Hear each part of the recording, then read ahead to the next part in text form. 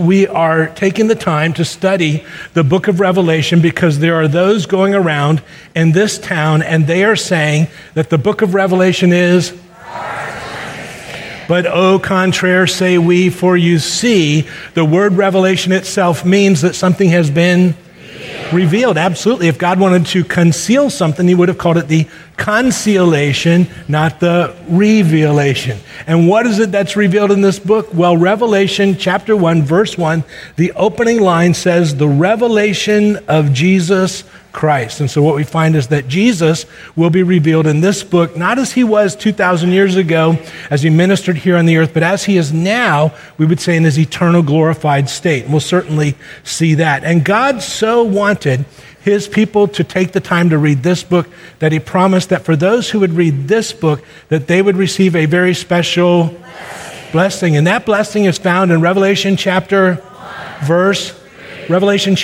verse 3. This is the only time in your Bible that it says this. It says, blessed is he who reads, and those who hear the words of the prophecy and heed the things which are written in it, for the time is near. So this is the only book of the Bible where God says, I'll bless you if you read this book. It would be hard for us to believe in a God who says, I'll bless you if you read it. I want you to hear it. I want you to heed the things that are written in it, but you'll never understand it. It'd be hard for us to believe in a God like that. But God so wanted us to understand this book, knowing that there'd be those going around saying that the book of Revelation is hard to understand, that God placed in this book its very own outline. And that outline is found in Revelation chapter 1, verse 19. Let's look at it. This is the only book of the Bible that comes with its own outline. John is told, therefore, write the things which you have seen, the things which are, and the things which will take place after these things. 3 divisions in the book of Revelation. First division, John is told, write the things that you have seen. So we ask, what has John seen up to this point in the book of Revelation? Well, verse 13, it tells us, he says, in the middle of the lampstands, I saw one like a son of man, and it goes on to give this incredible description of Jesus as we would encounter him now in eternity. Then he says, write the things which are. Now, the things which are will pertain to the time period that you and I will call the church age, and that will be found in Revelation chapters 2 and 3. Jesus will dictate 7 letters to 7 churches. These churches literally existed.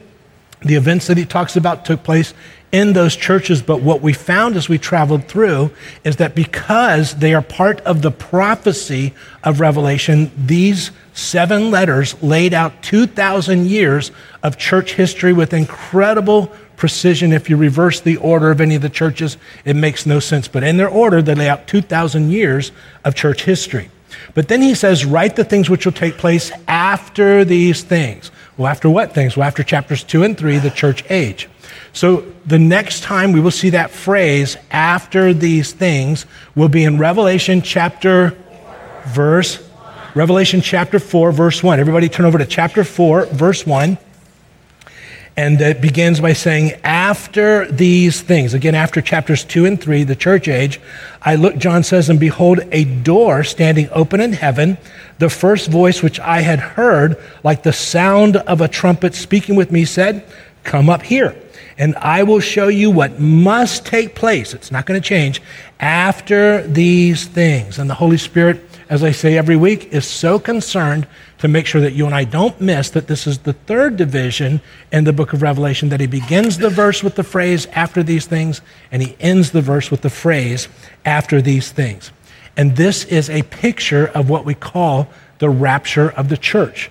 John sees a door standing open in heaven, a voice like a trumpet. Voice says, come up here, and immediately John is in heaven. And as we studied chapters 4 and 5, what we found is that the entire church is there in heaven around the throne. So the church is there in heaven. One of the things that we also talked about that we find very interesting is that although the word church will be mentioned over 20 times in the first 3 chapters of the book of Revelation, we find that from chapter 4, verse 1 to the end of the book, there's going to be one word that's going to be glaringly absent, and that word is church. And the reason being is that the church is no longer part of this story from chapter 4, verse 1 to the end of the book, because the church is now in heaven, and so they're not on the ground at this point. Now, each week I say at the end of the book of Revelation, after the story and the closing remarks, Jesus says, I wanted to show these things to the churches. So the word church will be mentioned, but after the story. So the church goes up. Church goes up in chapter 4, verse 1. That's the rapture. And then what comes down? Wrath. And that is found in Revelation chapter 6, verse 16. This is the opening of that time period that we know as the tribulation. It's going to be a 7-year period. We'll be talking about that today. Now, it actually begins in verse 1, but we're going to focus it on verse 16. It says, and they said to the mountains and to the rocks, fall on us and hide us from the presence of him who sits on the throne. That's a reference to God the Father, and from the wrath of the Lamb. And the Lamb is always a picture of Jesus. And they're surprised that one day it actually happened, just as the Bible said, on a world that has rejected him. Now, keep in mind, I love to say each and every week, before verse 16, there's always verse 9. Let's look at verse 9. The Lamb, that's Jesus, and again, this is that opening time of the tribulation. The Lamb broke the 5th seal, and I saw underneath the altar, and we saw that was in heaven, the souls of those who had been slain. They'd been killed because of the word of God and because of the testimony which they had maintained. Terrible things have happened to those that God loves. And just as we are passionate about our children, if somebody harms our children, we get that because we're created in his image, and he is very passionate about his kids. So we have been traveling through this book of Revelation. I want you to go all the way over to chapter 12. And we've been looking at the first part of the tribulation. We've come up to the middle, but we've seen things as they take place globally, but we also noticed that when the church goes up, God's attention, his focus goes back to the nation of Israel. And God is doing some great things as he brings the nation of Israel to him. But we've been looking at some of those things. Well, last week we went through chapter 12. Chapter 12 and 13 are a section. So in chapter 12, last week, we noticed in verse 1, it said, and a great sign appeared in heaven. And then we were in verse 3, and it said another sign appeared in heaven. And we talked about how we've been looking at the book of Revelation. It's very straightforward, and we take it very literally until it tells us that it's beginning to speak symbolically. It's beginning to use signs to explain some things. So chapters 12 and 13 are a single unit. And so one of the things that we find, and you want to write this down, we're still speaking symbolically. Now, the good news is the symbolism that we're going to look at is very easily explained. The Bible always explains itself. So we're going to go to chapter 13, and I'm going to read the first 2 verses. You're going to want to underline as we go. And it says, and the dragon is always a reference to Satan. We'll talk about that. Stood on the sand of the seashore. And I saw a beast, underline that, coming up out of the sea, and we'll talk about that, having 10 horns and 7 heads, underline that. And its horns were 10 diadems, crowns, and on his head were blasphemous names. This is not a good person. Verse 2, and the beast which I saw was like a leopard. I always underline the word like in Revelation. Like a leopard. And his feet were like those of a bear, and his mouth was like the mouth of a lion. You want to underline that. And the dragon, Satan, gave him his power and his throne and great authority. So a couple of things as we unpack this. First of all, you have this beast. Well, we've seen many times, so just write this down. The beast is always the Antichrist. So you want to write that down. And it says he comes out of the sea. And we're still speaking symbolically here in chapter 13. The sea is always a reference to Gentile nations, and that'll become more clear as we go. But then you have these 7 heads. Well, the Bible always explains the Bible. So I want you to hold your place there, go over to chapter 17. And I'm going to read verse 7. Chapter 17, verse 7. And it says, the angel said to me, why do you wonder? I will tell you the mystery of the woman and of the beast that carries her, which has the 7 heads and the 10 horns. So that's good news. He's going to tell us what's going on. Go down to verse 9. Here is the mind that has wisdom. The 7 heads, you want to underline, are the 7 mountains on which the woman sits. Now, one of the things that you find is in the Bible, the word mountains and hills are the same word in the original language. So some of your Bibles might say 7 hills, could say 7 mountains. Either way, it's the same word. In the Bible, there's one city that's called the city of 7 hills. And that city it's Rome. Write that down. And we'll see that as we go, but just write that down. So there it's referring to Rome. And it's going to refer here to the empire, the Roman Empire. But then you have these 10 horns. Well, go down to verse 12, and it says, the 10 horns which you saw are 10 kings, I've underlined that, who have not yet received a kingdom. Now that means that whoever these kings are, they don't exist in John's time. They haven't received their kingdom yet. That's going to be very far into the future, and I would suggest to you even beyond where we are right now. But they receive authority as kings with the beast for 1 hour or one time period. So the 10 horns are going to refer to 10 kingdoms, 10 kingdoms. You want to write that down. Now, with that, I want to go all the way back to the book of Daniel, Daniel chapter 7. And what I'm going to do is I'm going to hop, skip, and jump as I go through Daniel chapter 7. I'll have you underline certain things so that when you read Revelation chapter 13, you go back to Daniel 7 and you go, oh, I know what that means now. So, and I'll hop, skip, and jump. So I'll begin in verse 1, and I'll just read it. It says, in the first year, Belshazzar, king of Babylon, Daniel saw a dream and visions in his mind as he lay on his bed. Then he wrote the dream down and related the following summary. How many of your Bibles say summary or something like that? That's good because Daniel's not telling us the whole vision. He's giving us the main points of a much bigger vision. So Daniel said, verse 2, and I've underlined all verse 2, I was looking in my vision by night, and behold, 4 winds of heaven were stirring up the great sea. And what we'll find is that the sea is a representation of the Gentile nations. Verse 3, I've underlined, and 4 great beasts were coming up from the sea, out of Gentile nations, different from one another. Verse 4, the first one was like a lion. Underline that. You remember that from Revelation 13, verse 5. And behold, the number of another beast, a second one resembling a bear. We saw that in Revelation 13.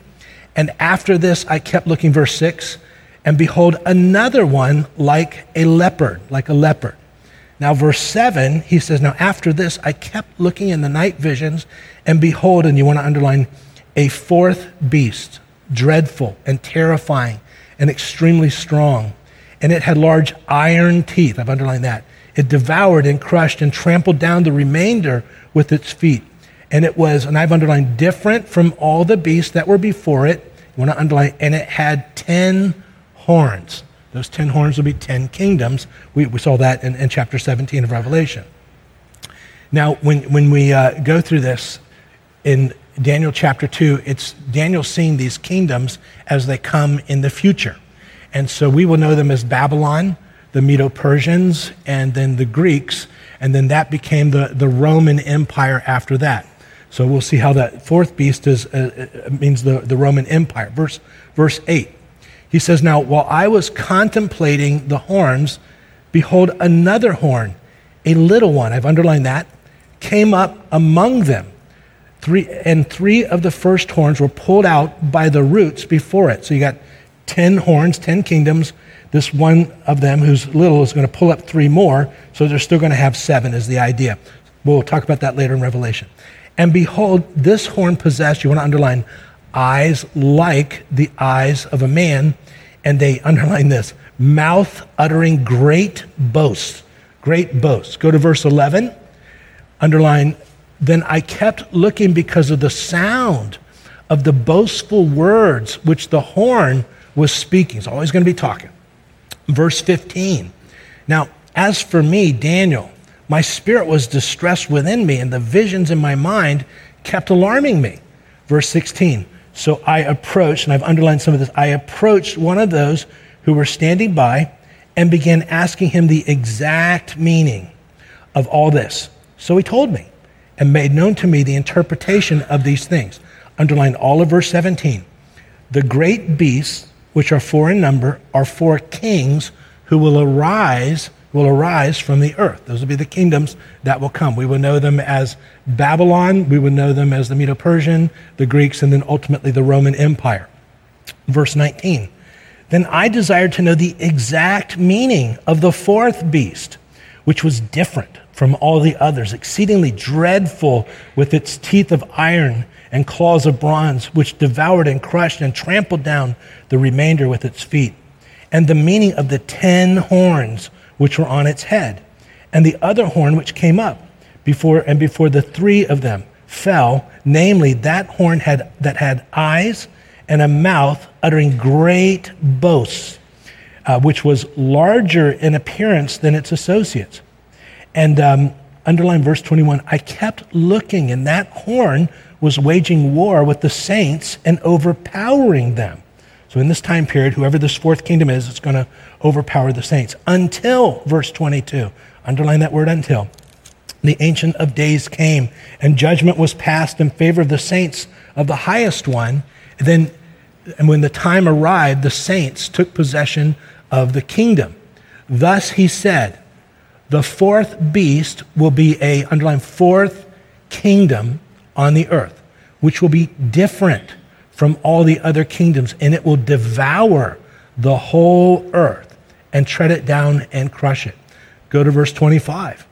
And he will speak out against the Most High and wear down the saints, underline that, of the highest one.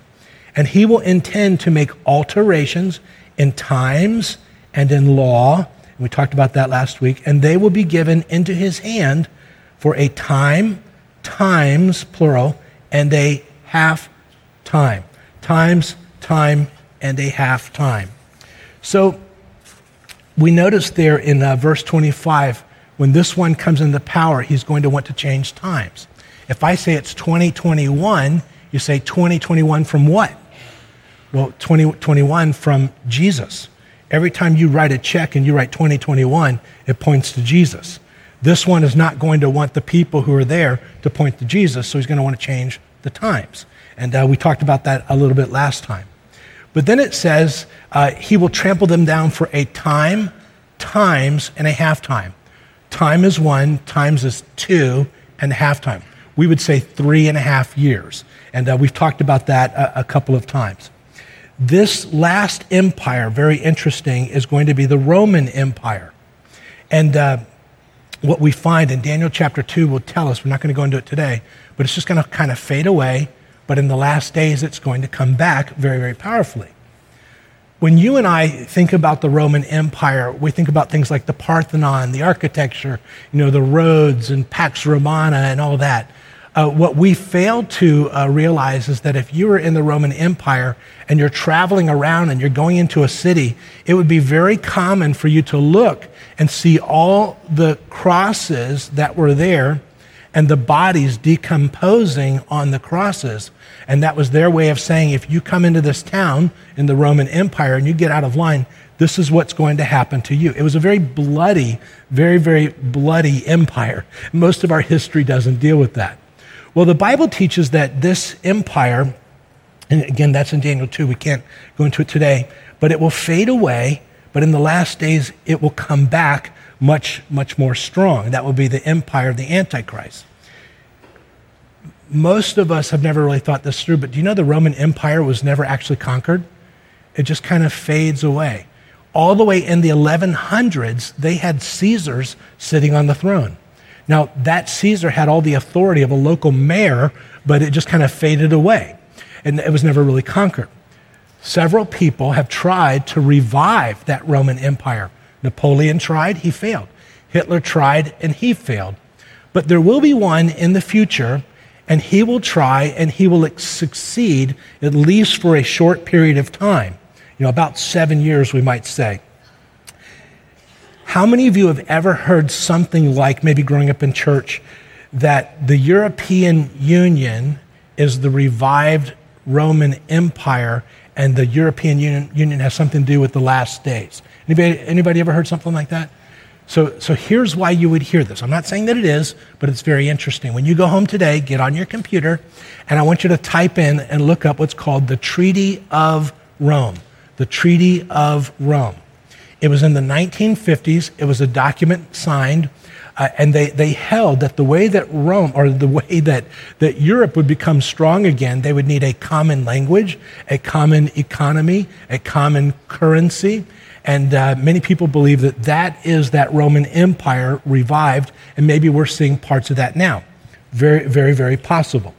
So do you find that at least interesting so far? So let's go back to Revelation chapter 13. Now, we'll go through Revelation 13 later on. You can go back and cross-check these things that we underline. So now we're going to begin. We saw the leopard and the bear and the lion, and those are the kingdoms that are kind of built up, and he's kind of like those, but worse. Verse 3, we're going to get a description of him, and it says, I saw one of his heads as if it had been slain, underline that, and his fatal wound was healed. You want to underline that? And the whole earth was amazed and followed the beast. And they worshiped the dragon, Satan, because he gave his authority to the beast. And they worshiped the beast, the Antichrist, saying, who is like the beast and who is able to wage war against him? Well, in the Bible, he's called the beast. He's always called the beast. We'll talk about that. And we tend to refer to him as the Antichrist. But when he comes into power, they're probably not going to call him the Antichrist. He's probably just going to be the leader of the New World Order. And they're going to see him as a great savior. So one of the things that we notice there in verse 3 is that he has a fatal wound and he's healed. He has a fatal wound and he's healed. So that tells us, and you want to write this down, there's apparently some type of assassination attempt. So they're going to see him. Fatal wound means he dies, but he's healed. So he comes back to life. And let me ask you a question. Do you happen to worship somebody who died and then came back to life? So they are going to have somebody that they believe died and came back to life. Anything that God does, Satan wants to counterfeit. So verse 3, it tells us that they're going to be, the whole earth was amazed and followed after the beast. So you can imagine 100 years ago when they read this, they said, how could the whole world be amazed? How could the whole world see this? Could we see it now?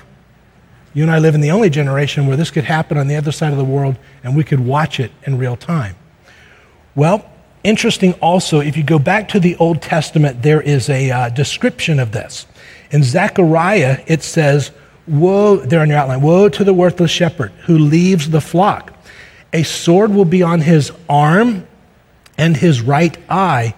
His arm will be totally withered, and on his right eye, will be blind. So he's going to be killed, but when he comes back to life, he's going to have the scars of his death. Do you worship somebody who died and came back to life and still has the scars from his death? Well, they're going to have somebody that does the same thing, because everything that God does, Satan wants to counterfeit. We're going to hear about his fatal wound and coming back to life 3 times in this chapter. It's going to be an important identification. Verse 5, there was given to him a mouth speaking, underline, arrogant words and blasphemies, and authority to act for 42 months. 42 months was given to him. So this 42 months, this is going to be the second half of that tribulation, and that'll become more clear as we go. 42 months, 3.5 years. It's the Jewish calendar, 1,260 days, a time, times, and a half time. We'll hear that many different times. But we notice that there's a chief characteristic that we'll see about this guy all the time. It says, there was given to him a mouth speaking arrogant words. So here's a chief characteristic. Write this down. He has a mouth that doesn't stop. Do you know somebody like that? Well, just so you know, they're not the Antichrist, okay? This guy being this time. But remember back in Daniel, we read this a few minutes ago, While I was contemplating the horns, behold, another horn, a little one, came up among them, and 3 of the first horns were pulled out by the roots before it. One kingdom tears up 3 others. And behold, this horn possessed eyes like the eyes of a man, and a mouth uttering great boasts. Great boasts. So he's always speaking. So who's he speaking against? Well, verse 6, it says, and he opened his mouth in blasphemies against God, to blaspheme his name and his tabernacle. Now, where's the tabernacle of God?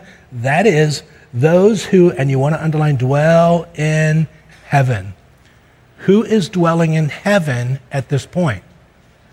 The church, you and I. So we are the tabernacle of God, and we are dwelling in heaven, and he is saying terrible things about us, and we don't like it.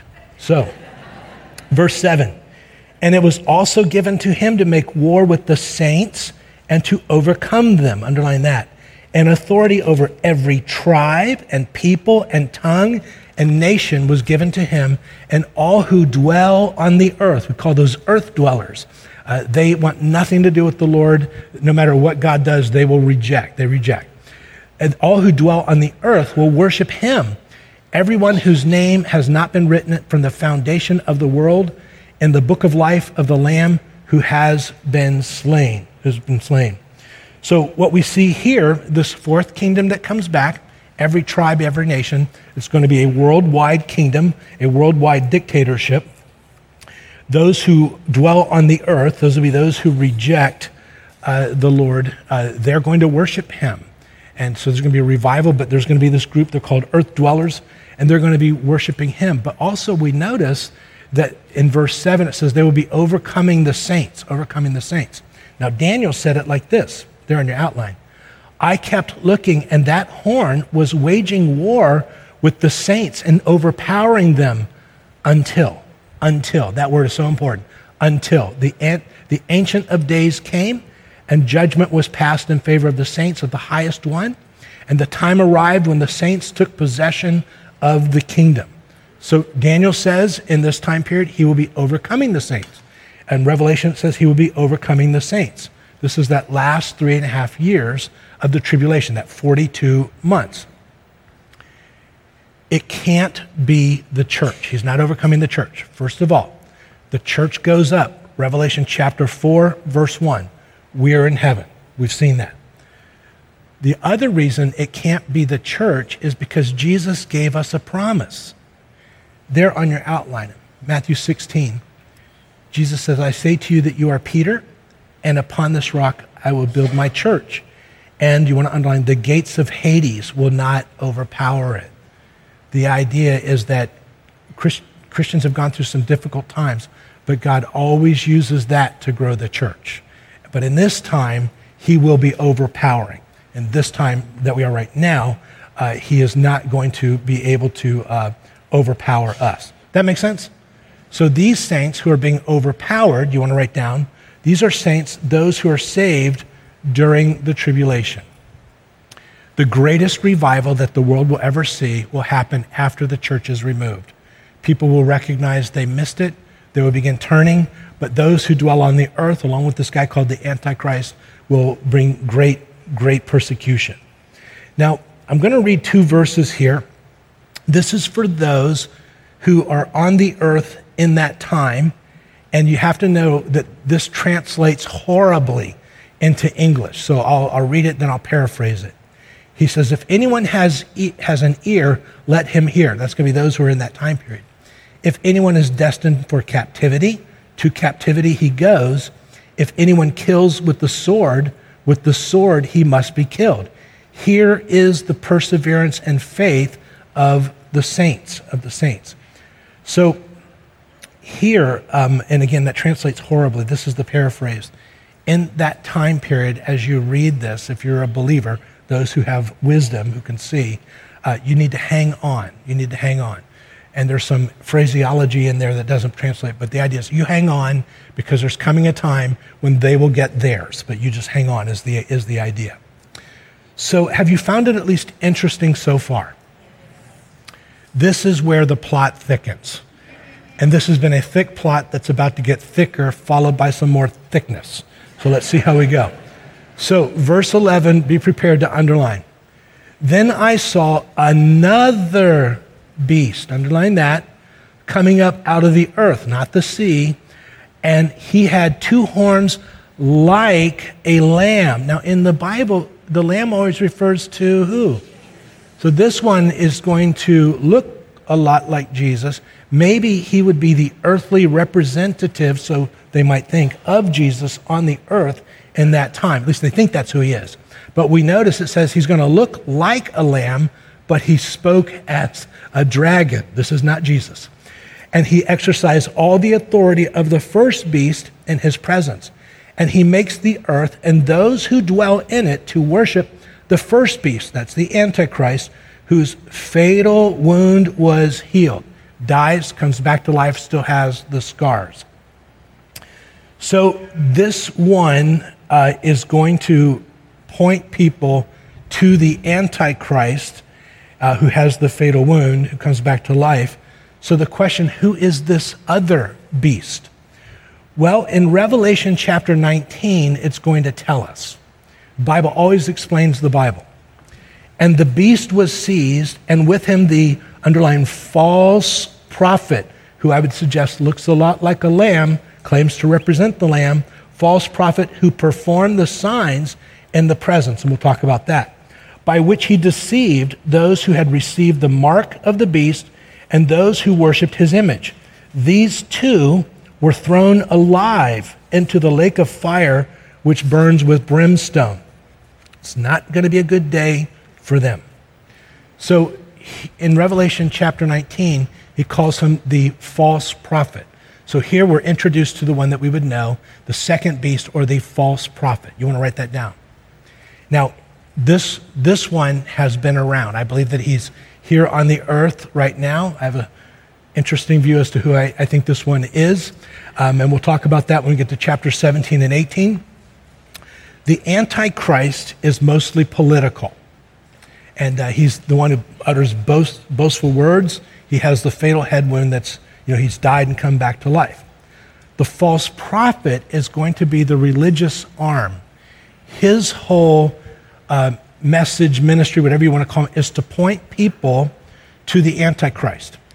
I believe that he's going to use his position as the world thinks the representative of the Lamb in this time to point people to the Antichrist.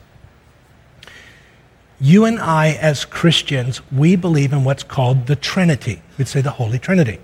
You have God the Father, God the Son, God the Holy Spirit. 3 in 1. Unique personalities, but 3 in 1. Anything that God does, Satan wants to counterfeit. So just as you and I worship one who died, came back to life, still has the scars, Satan's going to want to counterfeit that.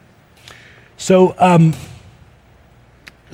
you have a holy Trinity, and you also have the unholy Trinity, and it looks like this. Write this down. You have the dragon, and that would be their version of the Father. That's going to be Satan. You have the first beast, and he is the Antichrist, and he's going to be perceived as the Savior as he dies, comes back to life, and still has the scars. And we'll talk more about that as we go. But then you have the second beast, and he is the false prophet, but the false prophet will point to the Antichrist. You and I, we have the Father, the Son, and then the Holy Spirit. Jesus says when the Holy Spirit comes, he will not speak of himself, but he will point to Jesus. So they're going to have the equivalent in the false prophet, and he is going to point them to Jesus. So what does this false prophet do? Well, verse 13, it says, he performs great signs so that he even makes fire come down out of heaven to the earth in the presence of men. Do you remember 2 chapters ago in chapter 11, there were the two witnesses. Remember that? And one of the things that they did was, if they needed to, they could call fire down from heaven. Remember that? So anything that God does, Satan wants to counterfeit. So this is going to be a counterfeit. He's going to be doing that. So the false prophet gets a big idea. Do you remember I said the plot thickens? This is where the thick plot begins to thicken even more. All right. So he, the false prophet, deceives those who dwell on the earth, those earth dwellers, because of the signs in which it was given to him to perform in the presence of the beast, telling those who dwell on the earth dwellers, to make an image to the beast who had the wound of the sword and has come back to life. So his big idea is to create an image, and that image is ultimately going to go into the temple, and it's going to place us halfway through that time period of the tribulation. Let me read verse 15. And it was given to him to give breath to the image of the beast, so that the image of the beast would even speak and cause as many as do not worship the image of the beast to be killed. So here you have this image, and it's going to be set up, we'll see in a minute, in the temple that's going to be rebuilt, and this image is going to come to life. So again, there in your outline, it sets up the image in the temple, which is going to be rebuilt, I'm suggesting probably in the next couple of years. Last week we looked at this verse. Jesus would say it like this, there in your outline. Therefore, when you see the abomination of desolation, which was spoken of through Daniel the prophet, standing, that's going to be the image that's set up in the holy place, that's the temple, let the reader understand, then those who are in Judea must flee to the mountains. And we talked about that last week and a couple of weeks ago, that when they see this, they need to get out of town real quick. This will begin the second part of the tribulation. Now, there's two verses in Daniel. Let me just read them there. Daniel 11, it says, forces from him will arise and desecrate the sanctuary fortress, the temple, and do away with the regular sacrifice. He's going to claim everybody has to worship him. And they will set up the abomination of desolation. We would say that image. Now, when will this happen? He, that's the Antichrist, will make a firm covenant with the many for 1 week. And we talked about how you and I as Westerners, we think in terms of 10. So if I say decade, that means how many years? 10. Jewish people think in terms of sevens. So they didn't have a 10-year decade. They had what they called a Shabuah, which is a 7-year time period, a week of years. And so like we have decade, they had a Shabuah. So this is a 7-year covenant, but in the middle of the week, Shabuah, 3.5 years in, he will put a stop to sacrifice and grain offering, and on the wing of abominations will come one who makes desolate. What he does is going to make the temple so you can't use it. Even until a complete destruction, one that is decreed, is poured out on the one who makes desolate. So at the halfway point, he sets up this image, and then he overcomes the saints for 3.5 years, 42 months. Verse 15 again, it says, and it was given to him breath to the image, the beast, so that the image of the beast would even speak, and causes as many as do not worship the image of the beast to be killed. They are going to say this thing comes alive. It has to be God. If you're not worshiping what they believe is God, then it's going to cost people their lives for 42 months. Verses 16 and 17. Now here's where the thicker plot becomes even thicker. Verse 16. And he causes all, the small and the great, the rich and the poor, and the free men and the slaves. And we mentioned how slavery is going to make a comeback in this time, and probably as people sell themselves just so they can eat. Slaves, and it says they will be given a mark. You want to underline the word mark on their right hand or on their forehead. A mark on their right hand or on their forehead. And he provides that no one will be able to buy or to sell except the one who has the mark, either the name of the beast, underline beast, or the number of his name. So here you have this mark of the beast. We're going to talk about it today. It's going to be mentioned each week, so we'll unpack it as we go. Why is he called the beast? Every time in the Bible, he's called the beast. He's never called the guy. He's always called the beast. The word beast there on your outline from Greek just means, it's therion, it just means a little beast, a little animal, an animal. You can also translate the word beast as it or thing. And the point that the Bible makes time and time again is that whatever he is, he's not going to be completely human. And we'll unpack that more as we go. There's going to be something about him. So he's always called the beast, not completely human. And in this time, there will be a deception, and the deception will be into taking the mark of the beast. Now, the word mark is the word charagma. I put it there in your outline. It means a scratch or an etching, something that goes into the skin.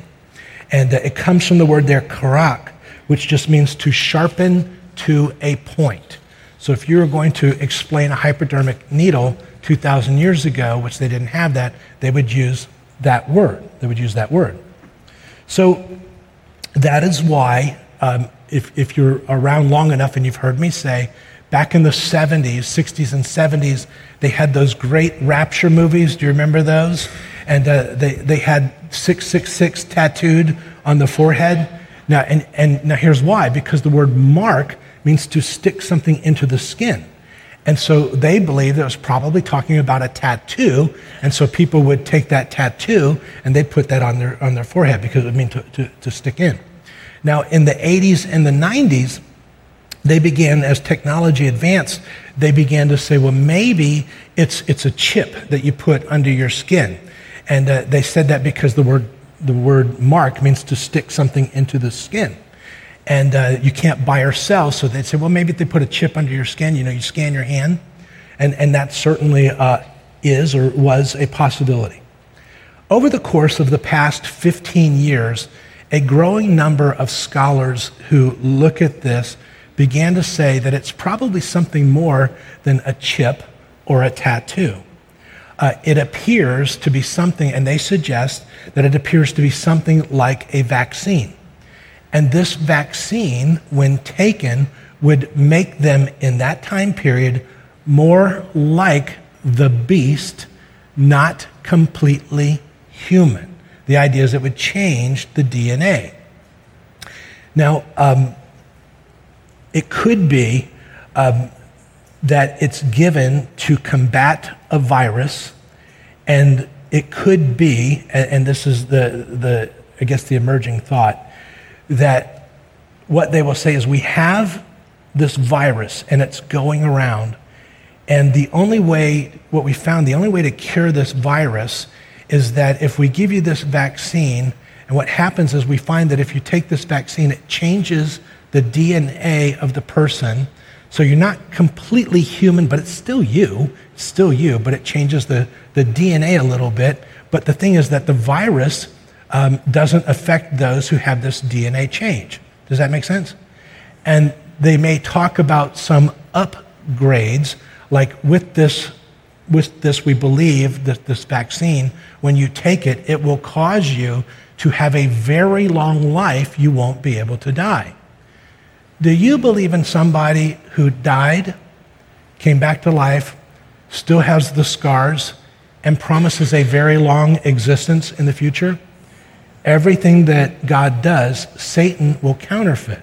The difference is our eternal life is there in heaven.